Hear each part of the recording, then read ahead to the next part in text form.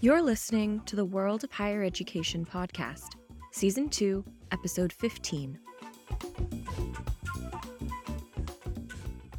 Hello, I'm Alex Usher, and this is the World of Higher Education podcast.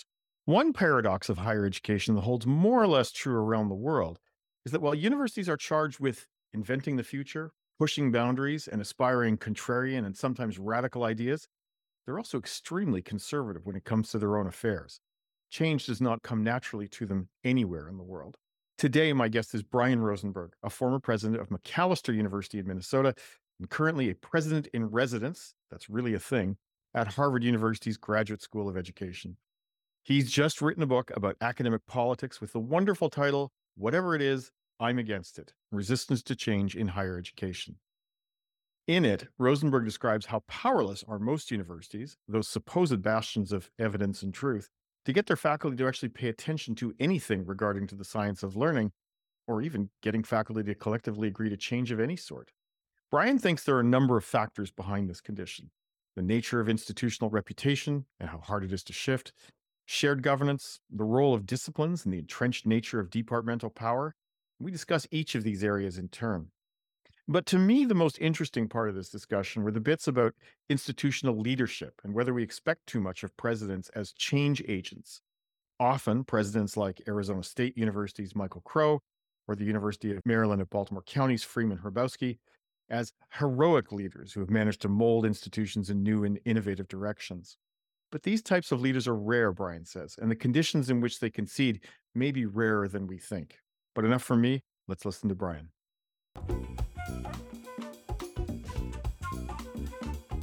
Brian, your book, Whatever It Is, I'm Against It, is about the bias towards the status quo in higher education.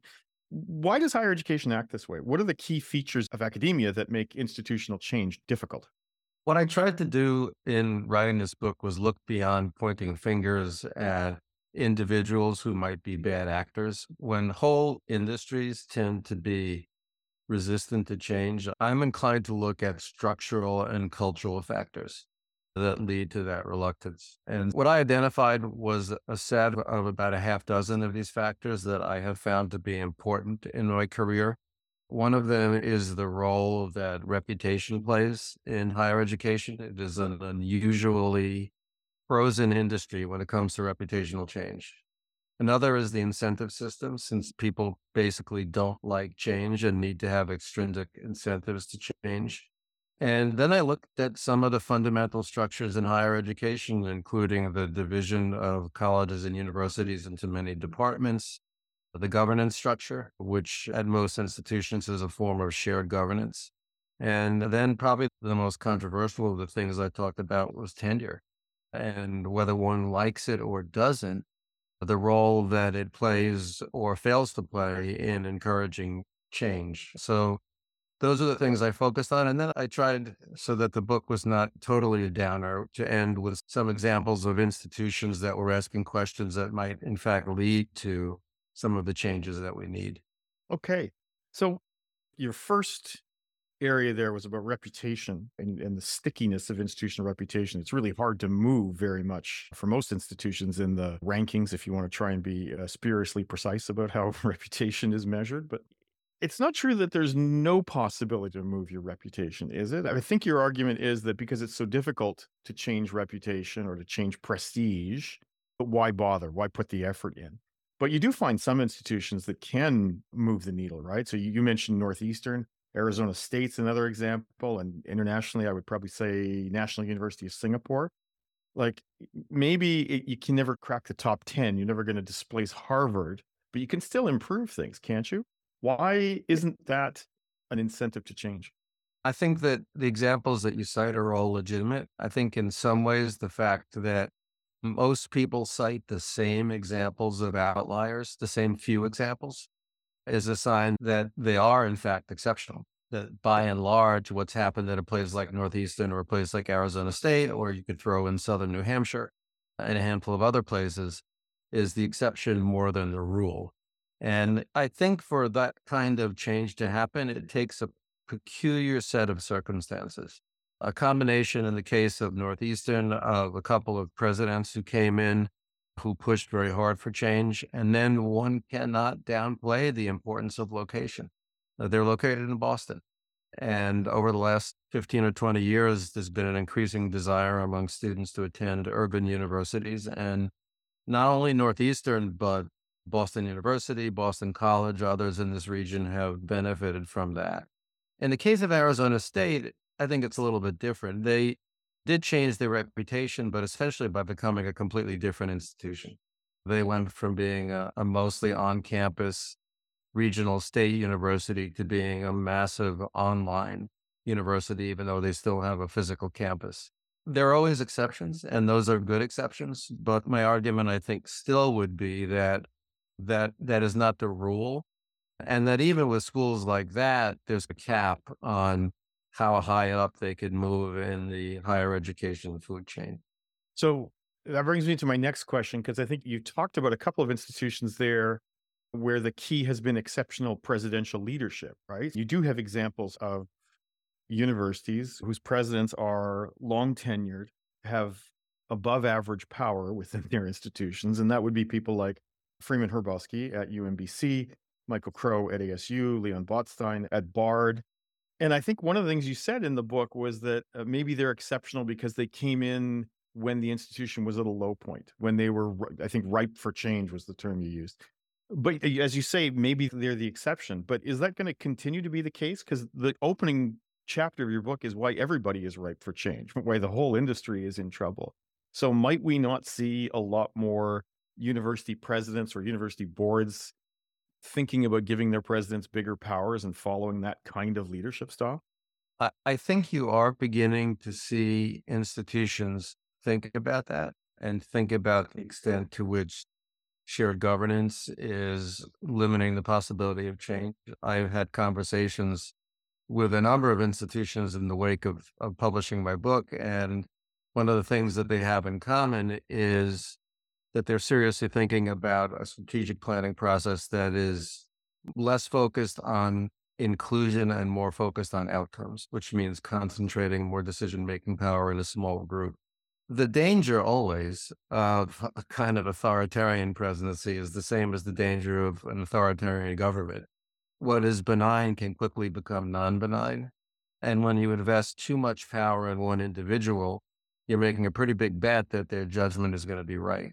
And so again, it's a little bit like reputational change. People like Michael Crow or Leon or say Paul LeBlanc at Southern New Hampshire have by and large been right in the bets that they've made for their institutions.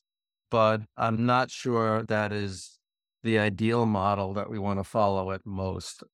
I would move towards smaller groups making decisions and acting as sort of laboratories for change.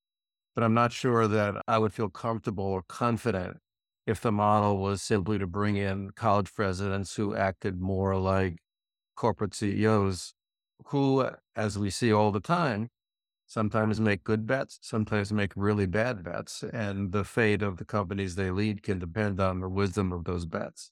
You talk a lot in your book about the effect of departments or disciplines and how uneasily they sit within the university. I think you quote that famous line about faculty being united by common grievances about parking. I think that's Clark Kerr. But you also had a good baseball metaphor about how disciplines affect the way a university works. Could you explain it?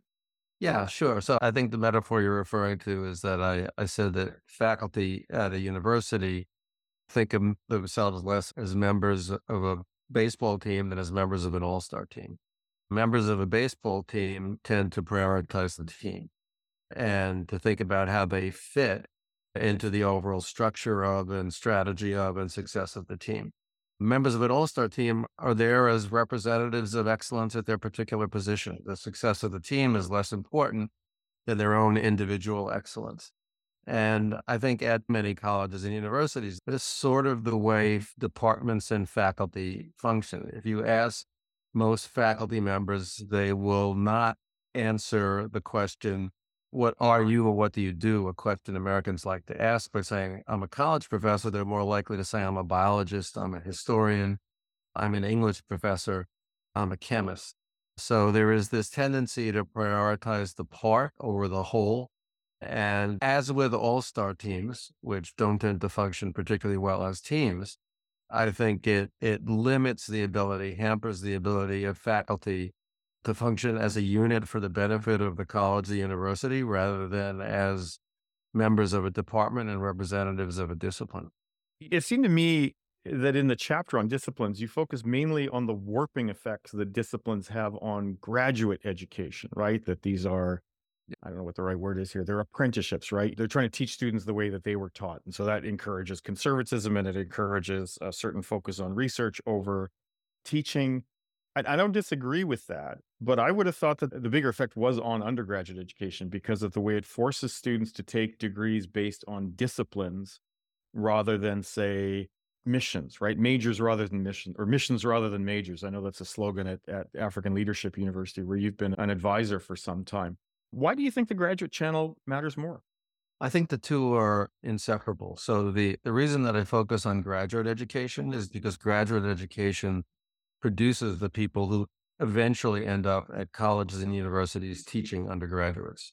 And so the way that they are trained and the way they are acculturated to think about themselves professionally and their professional responsibilities begins there and then shapes the way they think about their professional careers, the colleges by which they're hired, and the students that they teach. So I would argue that the reason that you look at virtually every undergraduate curriculum and see the same thing, faculty divided in, even at small colleges, into 30 or 40 different discipline specific departments, is because that's the way they were trained. They were given no preparation to think of themselves as members of a college or as members of a faculty. They were trained to think of themselves as members, in effect, of a professional guild. My argument essentially is that the only way to fix things at the undergraduate level is to go back to that formative moment and fix things at the graduate level. If you train people to be plumbers, they're going to be plumbers. And if you train faculty to think of themselves as members of a discipline, they're going to think of themselves first as members of a discipline. For me, the reason I focus on graduate education is because that's what I think is the formative moment where if there is change, we could have the greatest impact. Time for us to take a short break. We'll be right back. This podcast is brought to you by Higher Education Strategy Associates, a sector-specific consultancy based in Toronto, Canada. Generative artificial intelligence has taken the higher education sector by storm since the release of ChatGPT at the end of 2022. Since then, many post-secondary institutions have been working to develop their response to this new technology. At HESA, we've developed a database of institutional policies, statements, and guidelines that are being developed across the country and all around the world. Need an extra hand with developing your own institutional response to Gen AI? We can help. Reach out to our team to discuss ways in which we could support your efforts. And we're back. Brian, let's turn to the issue of shared governance. And I know you showed proper respect to the value of this tradition in the book and what shared governance can achieve. But you also make the excellent point that one thing shared governance has trouble with, precisely because it is always about seeking consensus and therefore necessarily being inclusive to trade off things between different interests, it has trouble saying what a university ought not to do, right? Or maybe more accurately, what it should stop doing. It's easy to add things in shared governance. It's difficult to stop doing things. I'm curious, can you imagine a set of rule or norm changes in shared governance that would overcome that problem? What would it take to create a shared governance system that can say no? It wouldn't necessarily take, I think, dramatic changes. In fact, even in my own career, I've seen the different outcomes when you have relatively small differences in shared governance. So that, for instance, when I was at McAllister, the faculty handbook stated that in order for a program, a department, a major to be eliminated, it required a vote of the full faculty. And in my 17 years of McAllister, we did not eliminate a single program. We added lots, as you said, but we did not eliminate any. And it created, as you'd expect, all kinds of problems in terms of staffing levels and meeting student enrollment needs. By contrast, when I was at Allegheny College as a faculty member, faculty had an advisory role in the elimination of programs or departments, but the ultimate decision rested with the president and the provost. And so I actually participated in a faculty committee that gave advice, strategic planning committee that gave advice, that actually recommended to the provost and the president that the faculty had to be downsized for the financial health of the college. But we didn't have to make that call. And we certainly didn't have to persuade our colleagues to vote. That decision ultimately was made by the provost, who, after considering all the input he got, announced that certain programs were going to be either eliminated or reduced in size. So I think you can have lots of input, but the big difference is where the ultimate decision making lies. And I think that change is subtle, but deeply important. The last of the five causes of institutional stasis that you list is tenure. And I think you make an incontrovertible point, which is that tenure as currently constructed makes it too easy for faculty to say no to structural or curricular changes that they dislike, not least of all because they can simply wait out any provost that they find inconvenient. But let me push back a little bit on this one, because there are countries where tenure, as we think of it in North America, doesn't exist. The UK, Spain, Italy. And I wouldn't have thought of many of those countries' universities as being particularly pro-change, right? They're not more amenable Yeah. to change. Can we really say that tenure is such a big factor here? It's a great question. And by the way, been asked a lot of questions, and this is the first time I've been asked this one. So thank you for that. A couple of points. First of all, I think that my argument would not be that tenure is the sole impediment to change, but one of them. So that even in the absence of tenure at these institutions in other countries, you still have some of the same factors, like one form or another of shared governance or the importance of reputation or incentive systems. But the other big difference is that if you look at countries like Spain, Italy, the UK, they all receive much larger public subsidies for higher education. They're much less expensive, and therefore they are not, at least in the near term, under the same kind of budgetary pressure that you see at so many American colleges and universities, especially private ones, so that they don't feel the same pressure to change that many American colleges and universities might feel. And so, absent that pressure, it's highly unlikely that either they are going to change or the faculty is going to move to change. But a lot of the other factors, like the allegiance to the disciplines, shared governance, still exist in one form or another at those institutions. But it's a good point, and it's a good reminder that even if tenure went away tomorrow, if some of the other factors remained in place, change would not become a piece of cake. It would still be challenging. Do you think of these five pillars of non-change as being interwoven rather than five independent pillars? Yeah, I do. I do. Certainly, tenure and shared governance are deeply interwoven because if you go back to the 1966 AAUB statement on shared governance, it's pretty clear that the faculty that they were referring to in that document, even though they don't specify it, are the tenured and tenure track faculty, and that's the way it works at most institutions. And if you look at the role of the disciplines, the people in those disciplines who have the most authority and power are people who are tenured. So at least in those areas, they are very much interwoven, as they're interwoven with incentives. The group at any college that probably has the least incentive to change things for perfectly understandable and human reasons are the tenured faculty. So absolutely, these things are, for the purposes of writing a book, you divide them into chapters, but for the purposes of thinking about them, I do think you have to think about them as interwoven. Okay, so given that they're interwoven, for the purposes of a podcast interview, if you could wave a magic wand and get rid of just one of them, which one of you would it be and why? I think I would focus on things that are within the control of higher education. So I think that things like reputation and incentives are much harder to control. The one that I would really focus on is shared governance. That is a governance structure that prioritizes participation over outcomes. I really think that virtually all the research on organizational change suggests that smaller groups of people are more likely to make good decisions and innovative decisions than are very large groups of people. that, as one of the people I quote in the book says, consensus is the enemy of innovation.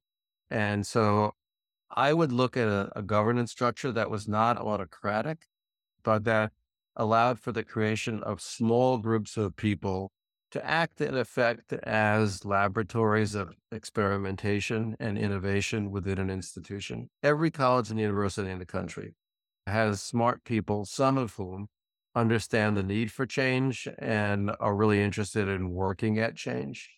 They tend to run smack into the wall of shared governance, and creating some space for those people to think and design and test, whether it's within a department or on an interdepartmental level.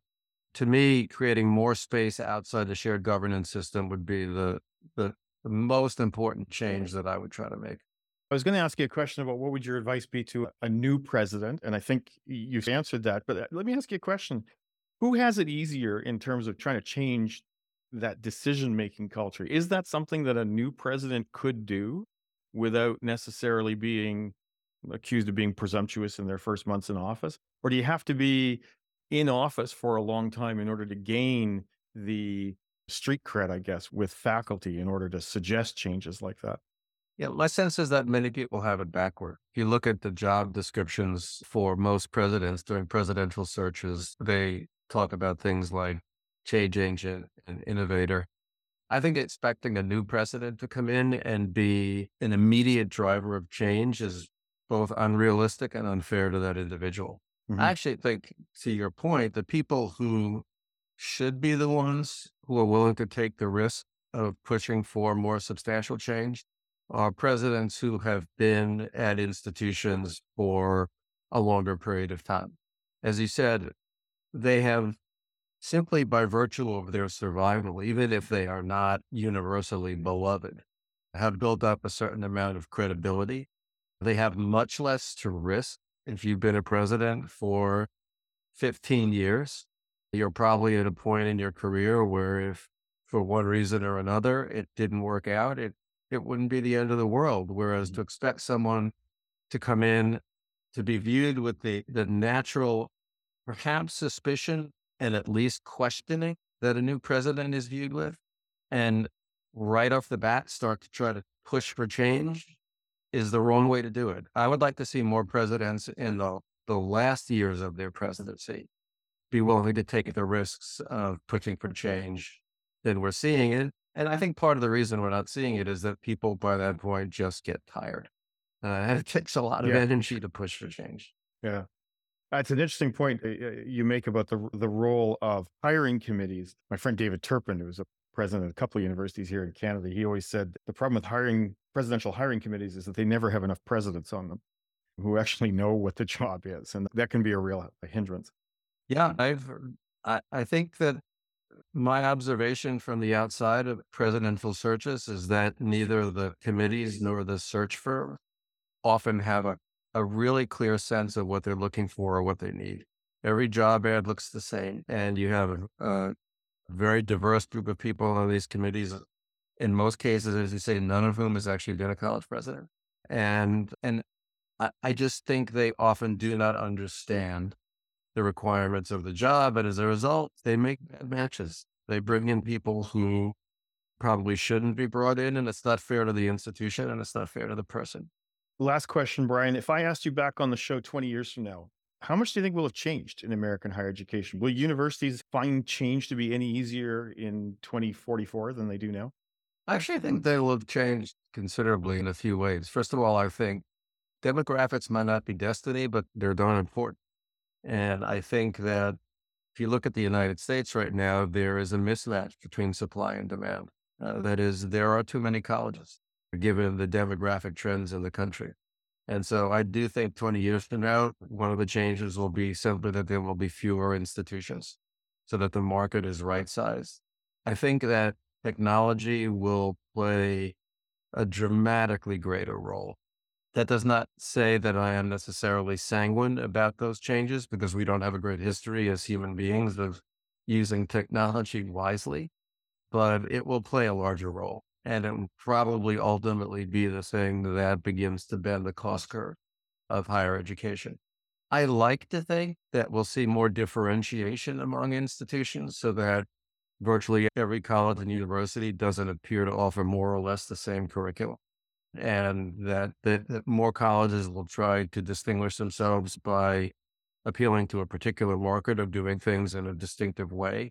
About that, I'm less sure, but constraint drives innovation. And I think that the constraint that higher education is facing is going to be bound to, in one way or another, force more of these places to innovate. Brian, thanks so much for joining us today. My pleasure. And it just remains for me to thank our excellent producers, Tiffany McLennan and Sam Pufek, and you, our listeners, for tuning in. If you have any comments or suggestions regarding this or future podcasts, please get in touch with us at podcast@higheredstrategy.com. Join us next week when our guest will be Roger Smythe, a higher education consultant and former director at New Zealand's Ministry of Education. We'll be talking about that country's new government and its somewhat baffling set of changes to the previous Labour government's free fees policy. Bye for now. The World of Higher Education podcast is a Higher Education Strategy Associates production, produced by Tiffany McLennan and Samantha Pufek, hosted by Alex Usher, music by T. Bless and the Professionals. Thanks for listening, and be sure to subscribe on Apple Podcasts or your favorite podcast app.